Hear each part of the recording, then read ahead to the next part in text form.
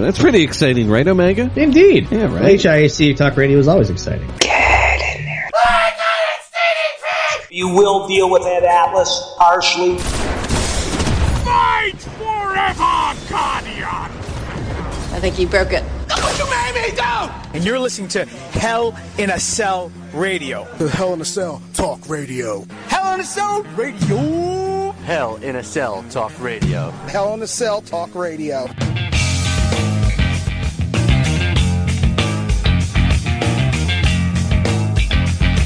Ladies and gentlemen, on a somber, it's been, in this last month has been, as far as legendary names in the sport of professional wrestling, the sport, as Shane Douglas would say,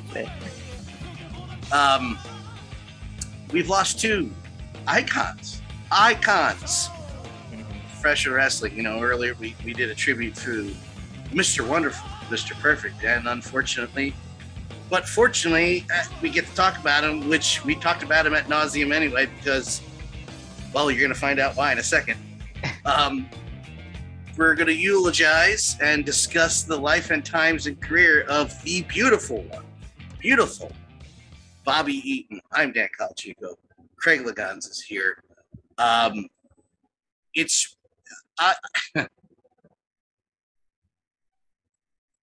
Even though he was in poor health, it's been a rough couple of years. Yeah. It's one of those guys I thought was going to live forever because it's Bobby goddamn Eaton. Yeah. I certainly didn't think of the Midnight Express first to go. No, that's true. And on Stan Lane or Dennis Condrey, Bobby took us all by surprise. For obvious reasons, which we will not debate on the show, I stopped listening to Jim Cornette about a year and a half ago because I was just like, all right, Jim. Yeah, we get it. You don't like, I get it. Cool. Mm-hmm. But I had to listen to this week because there is only one other guy that knew him as well as anybody else, and that would be Jim. And it was a fantastic review about Bobby Eaton, the man. Again, whether you disagree with Jim Cornette or not, which I do often. Yeah. That was the guy you would ask about Bobby. And even splintering way off of Cornette, even more so than Mr. Wonderful, I feel, based on what I was seeing, not to take away from the impact and what's the word? The icon status of Mr. Wonderful. Mm-hmm. The Bobby Eaton one, new school wrestlers, old school wrestlers, everybody in between, fans, managers, referee, everybody. Yeah, Bobby Eaton's dad. Now, obviously, Mr. Wonderful, Paul Orndorff had a lot of mainstream press because he was a mainstream superstar in the heydays of when wrestling was on network TV and WrestleMania, Hulkamania, and Paul Orndorff was right in the middle of it. He was a network television star because every Saturday night's main event, he was right there in the early stages. So obviously his death would gain a lot of mainstream press. Bobby Eaton's passing just sent ripple effects throughout pop culture. It was trending worldwide on Twitter. It made Entertainment Weekly put that in its email alerts that wrestler Bobby Eaton passed. And I know lots of people that read Entertainment Weekly was like, what the hell is that? But you ask any professional wrestler from any era in the last 30 years, they'll tell you exactly who Bobby Eaton was. And, you said it very succinctly, Dan. Unfortunately, being a wrestling fan, and we've had to say goodbye to a lot of wrestlers before their time, and just in general. And in the case of Paul Orndorff, we had to, we gave a tribute, and we had to go back and remind ourselves of the impact that he had. We've routinely, since we've had this podcast, have gone on and on about our love and affection and our admiration and respect for Bobby Eaton. When he was here we immortalized him. So this is why it's such a shock with other performers who have left us. Had to look back and, hey, yeah, remember they did this. I remember we did that for Mr. Wrestling too. I had to remind our fans and our listeners that this guy had a huge impact. Bobby Eaton, everyone knows the impact because you talk to anyone that knew him, and I knew a lot of people like you are not fans of Jim Cornette, but if anyone knew Bobby Eaton, it was Jim Cornette. And unlike Bobby Eaton, Jim, there is plenty of people that have plenty of bad things to say about Jim Cornette, and for good reason. And Jim would agree with that. Yeah. But yeah, he knows. But finding someone, anyone, wrestler, promoter, organizer, or otherwise, that had anything bad to say about Bobby Heenan is like looking for a needle in a haystack. If you could find it, good for you. But I don't think it exists. Oh, no, you can't find it because it doesn't exist. No. Let's. I want to do this real quick while I have Jay Sinner on the line, because Jay Sinner's not a big wrestling fan. Mm-hmm. But Jay Sinner could see the picture of the gentleman who we're talking about who had passed away behind you, and we're using the words like "beautiful Bobby Eaton."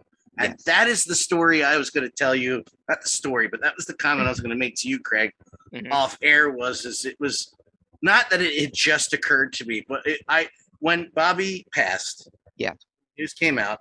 There's a DVD that Jim Cornette sold years ago, which was just a compilation of Midnight Express matches, and 95% of the DVD is matches from the Civic Center. Right here in from the mid '80s. In fact, the last match, which I didn't know this was on the DVD until I'm watching it, going, holy shit! The last match of the Brain, who would become the Brainbusters in the WWF, is on that DVD. It was in Philadelphia. Yeah. But cut through all that. There's a bunch of extras from like Cleveland television of the local news guy interviewing Jim Cornette and the Midnight Express, which means they're really interviewing Jim Cornette.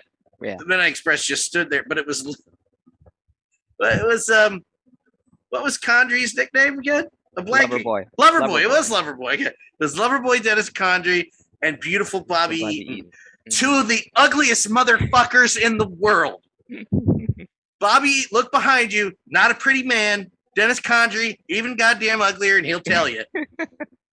The best nicknames of all of wrestling are the simple ones. Really. And it was perfect because it was beautiful Bobby, you son of a bitch. Yeah. Ow! Yeah. Ow! But to kind of just to piggyback off what you say and you go forward again, Craig, there's not one person that will debate that not only was Bobby Heenan one of the nicest sons of bitches in the game to everyone and everything, didn't care. In fact, I heard him on one of his Better Shoot interviews, because you really got to shrink. Bobby didn't talk bad about anybody. Nothing, not a company. He wouldn't talk trash about WCW, which more props to you. But, there's a good interview where Tom Pritchard, which is the right guy to talk to Bobby, strings him along, like extracting, information out of him to get a story. An interview and stuff. And Bobby said something. It's like, well, I'm going to blast that on the internet.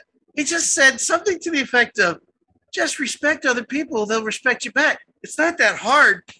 That's this pale white dude from Alabama telling you all how it should be. And that's put his money where his mouth is. Haven't heard one person say a terrible thing about him. I never did when he was alive. Nope. And here's another thing that nobody will debate, Craig, and I'll throw it right back to you, and I'll say it like this. Not only was he one of the best, I would debate that he is probably the best professional wrestler. In our generation. In our generation. Yes. Fight me on that. I will not. And anyone who's ever been in the ring with him, from Ric Flair to Steve Austin, will say the same thing.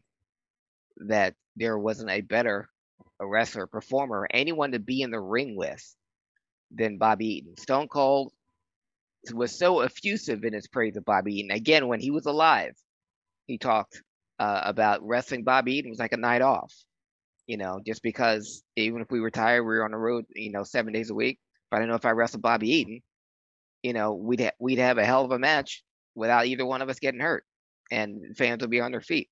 I even rewatched the Steve Austin Undertaker interview he had on the Stone Cold podcast, only because I just fast forwarded to the part where Undertaker was talking about his first match in the WWF. He had to throw Dusty Rhodes over the top rope. One of his idols, one of the Mount Rushmore guys, and Austin had to jump in and say, "Yes, I felt the exact same way when I was wrestling in WCW. They wanted to put the TV belt on me, and I had to go over Bobby Eaton." And Austin said, "I couldn't lace that guy's boots, but they wanted me to go over on Bobby Eaton because he knew the amount of respect he had." You'd probably heard the story, and I have no reason to doubt it, that when 97, 98, at the height of the WCW within the 84 weeks that they were routinely beating the WWF weekly, they were running a Monday Nitro in Huntsville, Alabama. And this is during Goldberg's streak. And Goldberg suggested that Bobby Eaton break the streak because A, it was in Huntsville, Alabama, Bobby's hometown, and B, no one was more instrumental in getting Goldberg wrestle ready than Bobby Eaton. And if Goldberg had been in charge or had any sway in the booking, it would have been that, and we've talked about it. What could the WCW have done right is never let Goldberg lose. If we're up to Bill Goldberg, he'd do a job for Bobby Eaton in a second, especially in Huntsville, Alabama, in his hometown. I would have done that one. Yeah. And you could even say, don't make it televised, make it a house show. This is the pre-internet days. Unless you were there, you were the only ones that seen it. And they could have, they were padding the numbers anyway. Every time Goldberg was on, 137 in a row. And then the next week, it's 167 there in a row. There weren't that many house shows that week. Yeah. Yeah. But that was the respect that Bill Goldberg had for Bobby Eaton. He would have had Bobby Eaton go over, pin Goldberg in his hometown. The Rock. Can you imagine? Yeah. Yeah.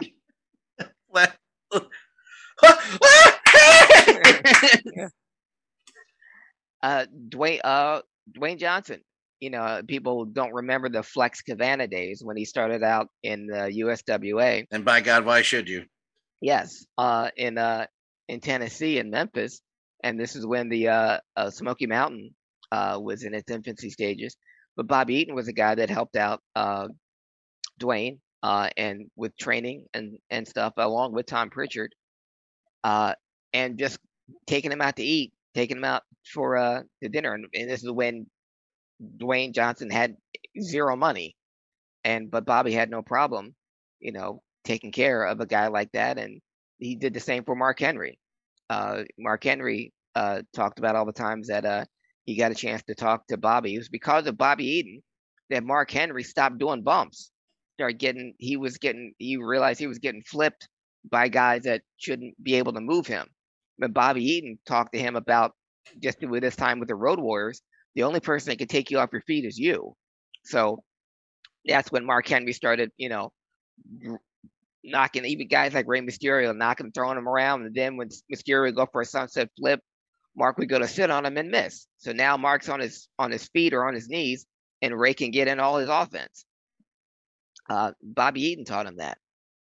And there's so much more.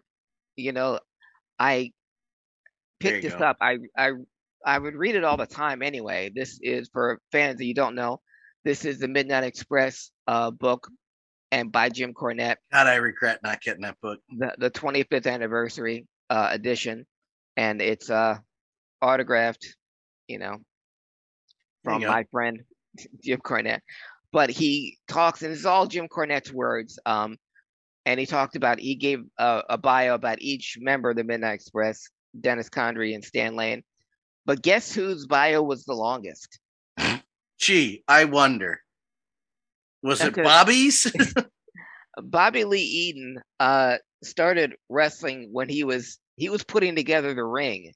He would go down to the Mid-South Coliseum in Memphis or in the Nashville Fair and help with the ring, and he was 16 years old, and one of the guys didn't show. And these are doing the small little spot shows in Jonesboro, Arkansas, where there would be about 7 wrestlers total. So you would have 3 matches and a battle royal. And one of the guys didn't show up, so they asked Bobby, "I'll do it." And it was Bearcat Brown. And Bearcat Brown, which we talked about on this very podcast, he was one of the ones that helped integrate. He was part of the first interracial tag team in the South in Tennessee when he teamed up with names escaping me, but yeah, don't look to me. I don't know. Len Rossi. I'm sorry, Len Rossi. But he had picked Bobby Eaton, and Bobby said, "Well, I wasn't trying to win. I knew I was supposed to lose, but I just wasn't supposed to look good in the match." And that was his first match, and he kept on getting picked to come in to lose to guys and this may shock those of you who know of Bobby Eaton and know the greatness of Bobby Eaton. Bobby Eaton never took a class, never was trained, never went to wrestling school, never had any formal training to be a professional wrestler. Bobby Eaton just watched wrestling on television, just like every kid his age did in the South. And he just was. He just was. You talk about prodigies, you talk about praise him. Born to do it, and this was his path was chosen because at 16 years old he started wrestling, and by 18 he was main eventing, and he was the Mid-America heavyweight champion in Tennessee, going 60, sometimes 90-minute matches with a very young Randy Savage. Oh, Jesus Christ! Yeah, none of these matches were ever taped. No one were, unless you again like Babe Ruth or Will Chamberlain, unless you were there, you wouldn't believe the kind of stuff that those guys were doing. And jump back to flash forward when Savage was in the NWO at the height of the NWO's popularity. Mm-hmm. He had a TV match on Saturday night, and he picked Bobby Eaton. And, all the NWO guys were just squashing all the WCW guys, quote unquote, left and right. He and Bobby went 25 minutes.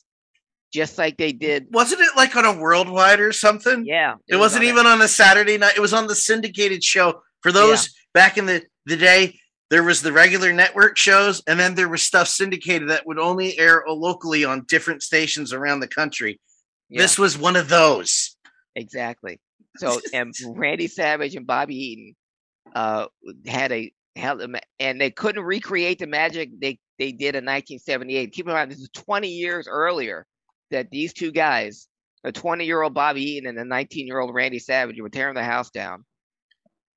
And but Savage picked Eaton to have a match against him, and it didn't. And they couldn't bury Bobby Eaton. They started together, and Eaton was too good, And by the time this was their first, Eaton and Savage first wrestled each other when Eaton was 20, and by then. Eaton had already teamed up with Andre the Giant to go up against the Freebirds. He was one half of the Mid-America Tag Team Champions, and they lost that to the Freebirds for their first ever championship, first ever tag team title. So Bobby Eaton was a main event wrestler in Tennessee, in the George Goulas old federation, and then later on in the Southern Territory with under Jerry Lawler and Jerry Jarrett. As one of the main stars, and he would hold tag team championship after tag team championship with guys like Coco Beware, with old Duke Myers, who was a Tennessee stalwart, and then get feuds with Steve Kern, with Jerry Lawler, of course, and he was taught a lot more by Tojo Yamamoto, who.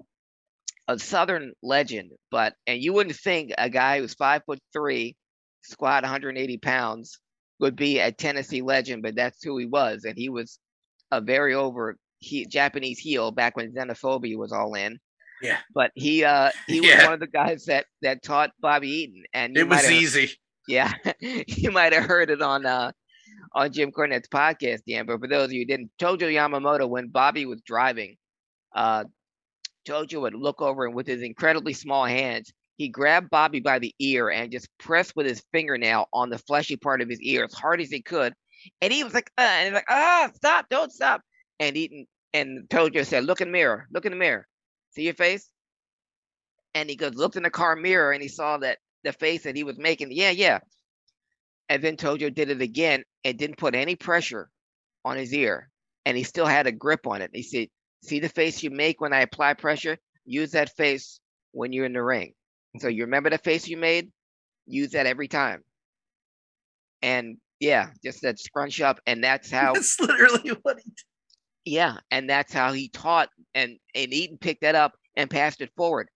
He had a match 2006 it might have been up here in the East Coast. There was a match between Dennis Condrey and Bobby Eaton versus the Dudleys. Wow. And Bubba Ray talked about it later. He said how Bobby Eaton, this is then he said this, how he was a professional's professional, because if I didn't know that Bobby Eaton was in the ring, I would know he was there because he never touched me. He would put me in a top wrist lock. And if I wasn't looking at him, I wouldn't even know he had the hold on me. But that's how he learned. And these are Bubba Ray Dudley's words. He said, not only, and this is all in the ring, not only did he know where he was supposed to be, he knew where I was supposed to be. Yeah. And he taught me on all this on the fly. That no one else could do that but Bobby Eaton. That's one of the things he said, that like Bobby about himself. Mm-hmm. And there's very little times where he was like, me. You know, like I said, you were getting him to tell stories is like getting blood from a stone. You just couldn't, just not happening. Mm-hmm. One of the things he said that struck me is when they would work, Bobby couldn't even articulate how. Right. He just knew. Right. He knew in his head what was going to happen and where the referee, the other guys in the ring, his partner, everybody was going to be at any moment. He knew. Yeah. And that makes the best to me. Yeah. And why he would make, obviously, wrestling fans or wrestlers who know anything about the Midnight Express and Bobby Eaton want to be coached and learn from him. And Bobby would have made a lousy teacher. And that's no knock on Bobby. It's just because A, he's not very vocal and verbose, but B, how can you teach something that comes naturally for him? He doesn't even know he's doing it. Yeah. You know, he doesn't, like taking a knee lift over the top rope. Jim Cornette talked about the Mr. Wrestling 2. That was his signature move, was a knee lift, something as common as a knee lift. But that was his gimmick, the $1 million knee lift. And because Wrestling 2, by the height of the Midnight Express's popularity when they're first getting the big paydays in 1984, Mr. Wrestling 2 was in his early 50s. But you working with Bobby Eaton, and that's when their first big program was the Midnight Express versus Mr. Wrestling 2 and Bobby Eaton. Mr. Wrestling 2 would just stand in the middle of the ring. Bobby would get a headlock on him. 2 would shoot him off of the ropes. Bobby would come back, and 2 would hip toss him. Bounce off the rope. 2 would arm drag him. Bounce off the ropes. 2 would hit him in the stomach. And then 2 would hit him with the knee lift, and Bobby would go flying over the top rope. 2 never left the middle of the ring. Never moved. Place was going nuts. Because that was all Bobby Eaton. No one else can do that now, or could do it the way he did it. I just want to explain the impact of Bobby on my end of it. Because, by 1989, I'm 6. I went to my first wrestling show. I was watching weekly at that point. Mm-hmm. Everything I could, WCW. You'd been watching wrestling 20 years at that point. I don't want to insult you. I mean that genuinely. Yeah, true. So you know, but by the time I start watching, it's at the tail end of Jim Herd fucking up the Midnight Express because Jim Herd's a moron. Yes. Get that word to him. Stick to pizza. Mm-hmm. Yes. 30 years later. Yeah, you're an idiot. But it didn't matter because he was with the Dangerous Alliance. He wrestled matches here and there, and then the Dangerous Alliance got formed, and he was still the public eye. And then he kind of got B card status, not because of anything he did. It was just the business changed and he was kind of, it's just Bobby Eaton. Mm-hmm. But deep into the Monday Night Wars. Yeah. I'm ADD, ADHD as hell. Mm-hmm. And even though I know ask Kelly, I'll watch these shows again, like I'm watching the 1992 stuff, and I know lines coming up or moves coming up. You don't sit still. How you remember any of this? When Bobby Eaton was wrestling Hour 1 on a Nitro or a Thunder, and even in the shit days, right? Stay watching. Mm-hmm. This is even that perception of somebody who, well, isn't very smart about wrestling. Some would argue now, but still not as smart as he was then. Mm-hmm. This is a guy. This is somebody important. Yeah, it always has. It's just the way. That's what you talk about announcers not being the same as they used to be. Just on word alone. Wow, they keep it on TV this week. Okay, I'll tell you that off. I'll tell you when we're not recording. Just on word alone, the perception that Bobby Eaton was in the same lines, just for argument's sake, about names that were big in the business. Yeah. He was as big as Hogan. He was as big as Sting. He was as big as Flair. He was around that long, and he was that class. Yeah. And when he cut 2 years later, he was better than all of them. Yeah. Maybe not Flair, but I would argue that he was. As a wrestler, as a whole wrestler, as actual wrestler, Bobby Eaton couldn't talk. Didn't need to. He had Cornette. Didn't need to. He had Paulie Dangerously. Mm-hmm. But as a wrestler, I don't think even Flair touches him. No. But those are great matches too. Those are great matches, and that's what Ric Flair. I'm not insulting Flair. Like everybody understand. No, not you. I'm saying everybody understands what I'm saying. Yeah. I'm not saying Ric Flair wasn't that good. I'm just saying that's how much better Bobby Eaton was. Yes. Yeah. And Ric Flair pretty much said the same thing in his tweet, in his memorialization of Bobby Eaton, that he was one of the best he'd ever been in the ring with. And a quick story, there was I think it was a Cauliflower Ear Club type awards banquet, and Steve Kern received an award, and he said while he was on the dais that in his opinion, Bobby Eaton was the greatest wrestler of his time, and the first person to stand up and applaud was Ric Flair. They only had the one. That means there's no argument against what I said. No. That's the end of that discussion. And pick a given day, and Flair would probably say the same thing about Ricky Steamboat. Correct. Yeah, and sure, you wouldn't argue because it's Ric Flair saying it. Ric Flair thinks that Bobby Eaton's. If someone said Bobby Eaton's the best wrestler of his generation, and Ric Flair is the first person to stand up and applaud, that's your validation right there. They only had one singles match on Nitro, and Cornette talked about it in the book when he was booking Nitro, and Flair was one of the bookers, and he didn't want to beat Bobby Eaton. Didn't want to beat him. He was the world champion, and Flair, I think it's okay at that point. Yeah, even Jim Cornette was like, "Why?" And Hurd was like, well, "Why is he giving Bobby Eaton a shot? Why are they?" Did we mention that Jim Hurd's an idiot? Why are we giving Bobby Eaton a match? No, I don't think we mentioned he is an idiot. Did we mention Jim Hurd's a friggin' idiot? Yes, he is. Oh. And then finally, Cornette just said, just appease the old man. Rick just beat all of us. Beat Bobby. Throw me in a ring. I'll grab your tennis racket, knock me out, knock Stan out, knock Bobby out, beat us all. Okay, that'll make the. But that match he had with Bobby Eaton, their rating that on a Sunday night was the biggest rating they had that year. The only other one was Ric Flair's match against Bobby against Brian Pillman.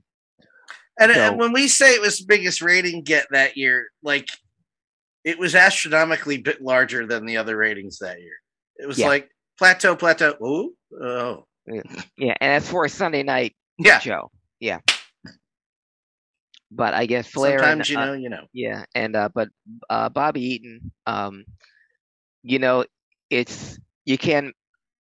We talked about his singles career, but his part. I've said it on this podcast many, many times. Favorite tag team of all time, the Road Warriors, but the greatest tag team of all time is the Midnight Express with Jim Cornette. There is no better tag team in the 80s. If you're going to study tag team wrestling, and just like you can't mention the Midnight Express, I mentioned the Rock and Roll Express. Those four men, Bobby, Dennis, Ricky Morton, and Robert Gibson, created magic that has been untouched in professional wrestling. Arn Anderson said it. He's probably next to Bobby, maybe the greatest tag team wrestler of all time. He said the matches between the Midnight and Rock and Roll Express are textbook professional wrestling. The fact that that feud has gone on through 3 decades in 5 different federations says something about the longevity and the chemistry those 4 guys have. Bubba Ray Dudley even said, Cash Wheeler even said of Bobby Eaton, and Dennis Condrey. It's hard. I did the same thing.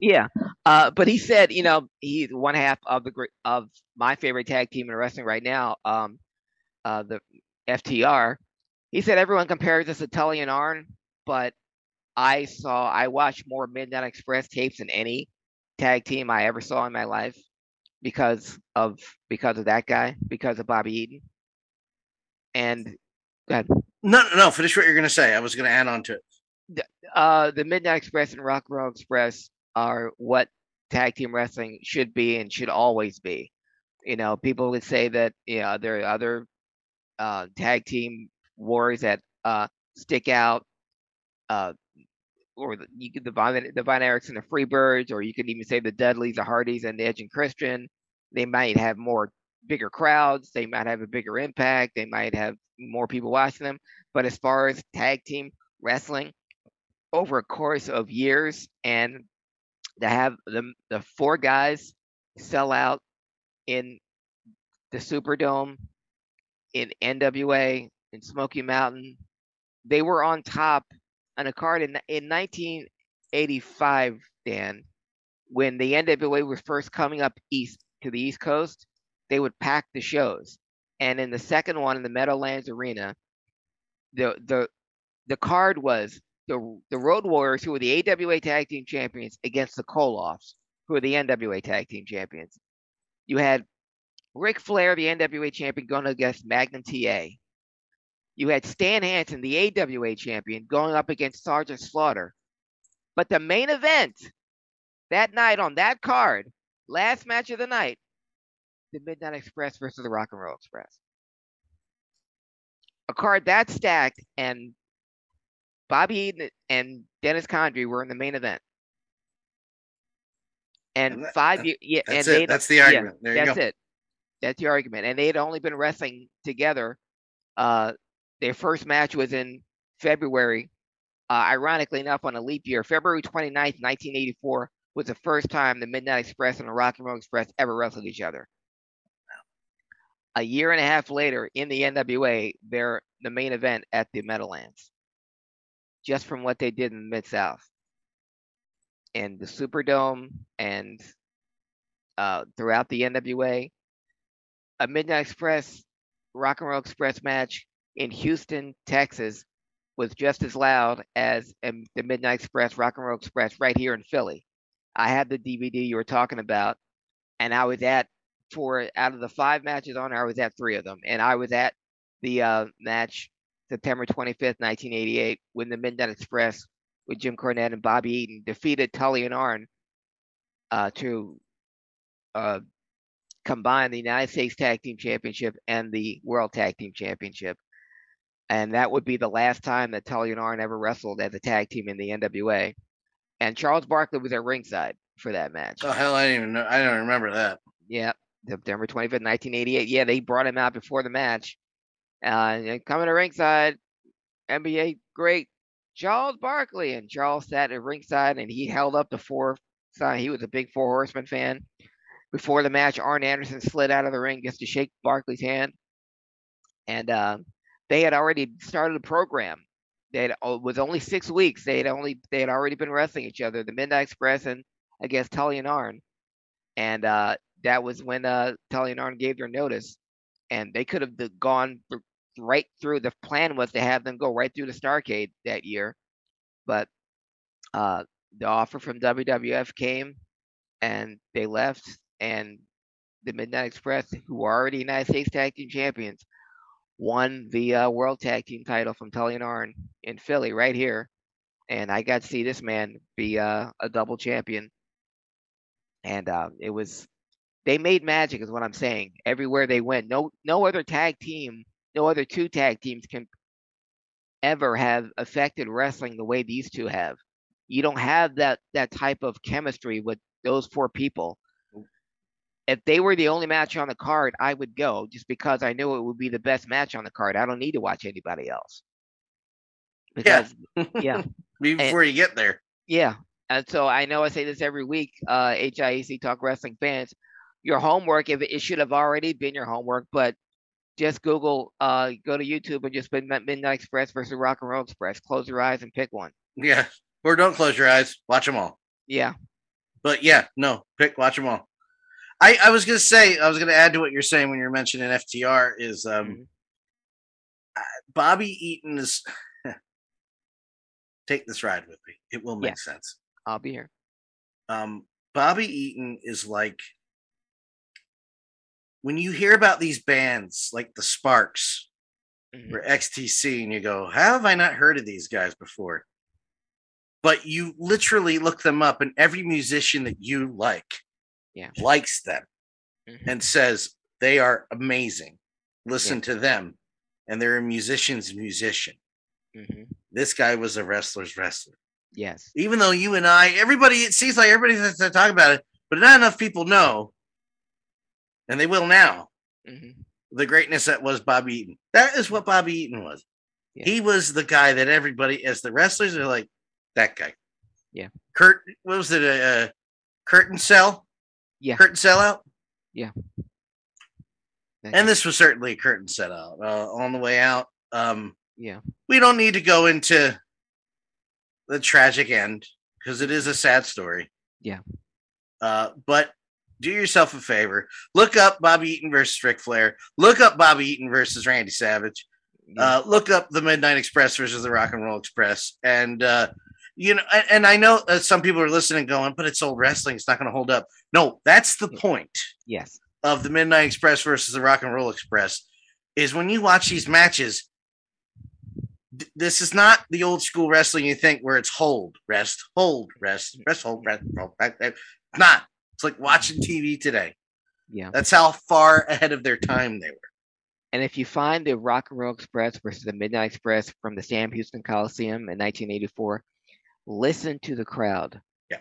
And if you can, just watch it with your eyes, not watch it with your eyes closed, but just listen, and you can hear how the match is going just from the crowd's reactions, because that's the type of reaction that they elicited everywhere they wrestled.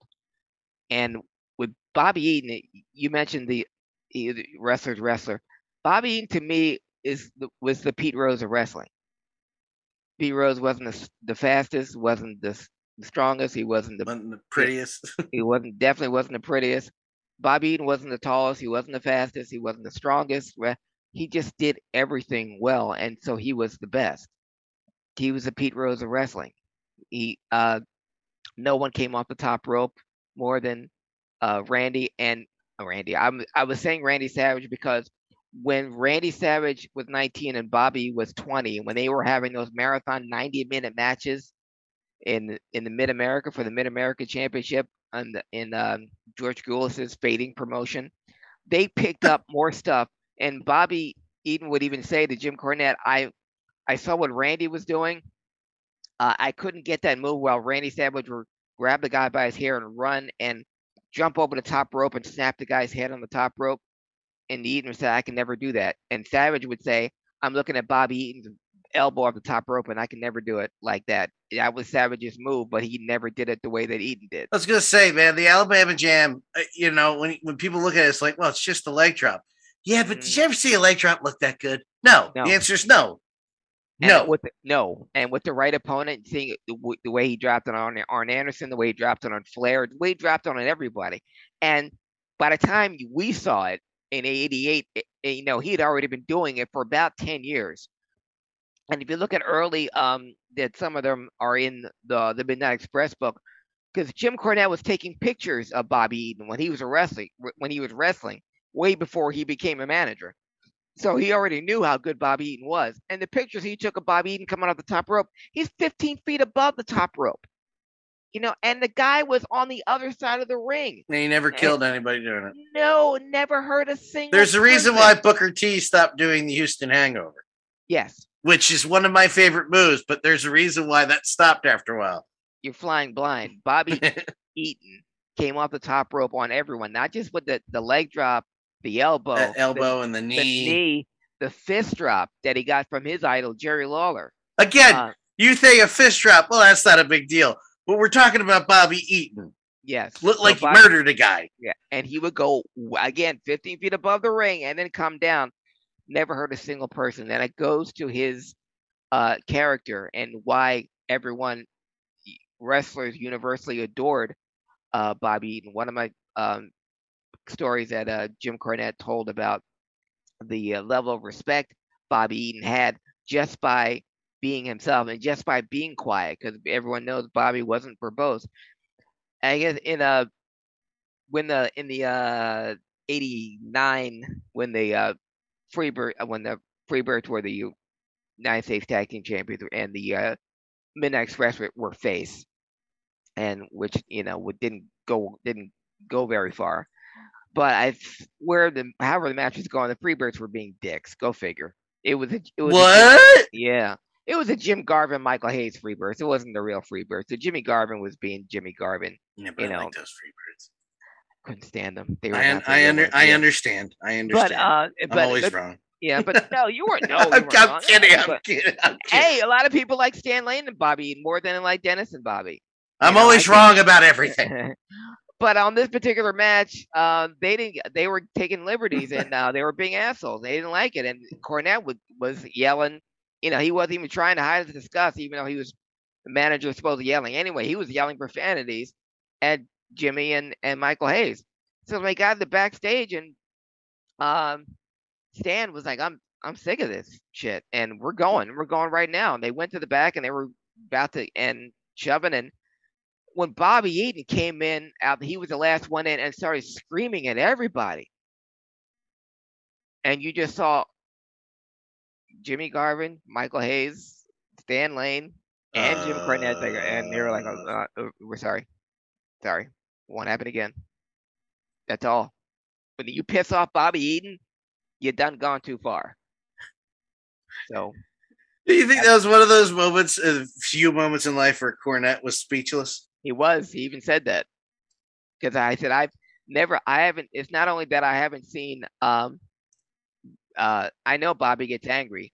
I'd never seen Bobby get angry. Yeah. And when he started yelling, that's when everyone shut up. I think my favorite story I've heard, well, there's two, but I've mentioned that one before where they go to the convenience store and a homeless guy is in there, asks for money, and Bobby just buys him a bag full of shit, like a whole bunch of stuff, sends him on his way, get out to the car, and Jim's like, or Dennis looks back and goes, Bobby, you just killed that guy. He's going to go down there. He's going to get his ass killed because all the stuff he comes out with a cigar and a bottle of wine and all kinds of food. But my favorite one I heard, and I just discovered it this past, unfortunately with this passing, was Bobby was married to Bill Dundee's daughter. Bill Dundee's daughter, Donna. Yeah. Who unfortunately she just passed away. The unfortunate details were she had passed away 2 months prior. Yeah. Or was it a month?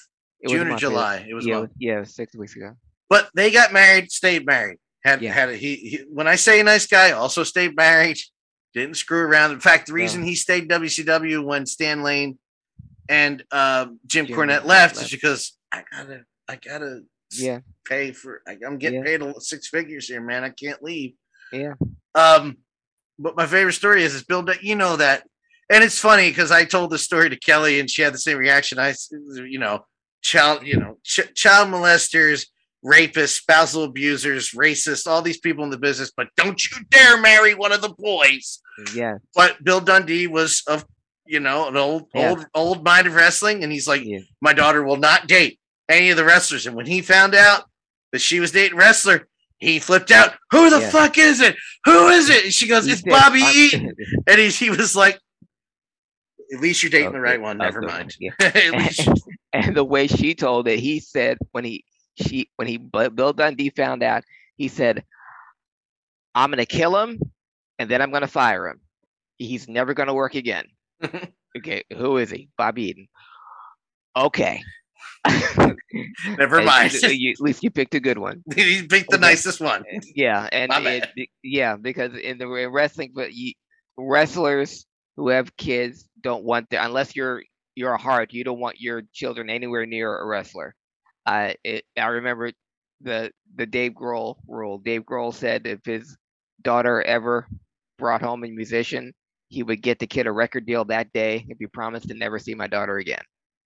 And that was how it is in wrestling as well. But as adamant as Bill Dundee was about none of his kids, his daughter not dating a wrestler, found out it was Bobby Eaton, I'm okay with that. Because that was he knew that Bobby Eaton, yeah, you hold on to a guy like that. Both his daughter and if you're Bill Dundee as a promoter, you hold on to a Bobby Eaton. Bobby Eaton, the last thing I will say about him, what makes his impact so great, he had, and I said this when he was alive, and I probably didn't say it enough, but it especially holds up now. Bobby Eaton had the best working punch in professional wrestling history. When he threw that right hand and he connected, never hurt him, but it looked like it hurt like hell.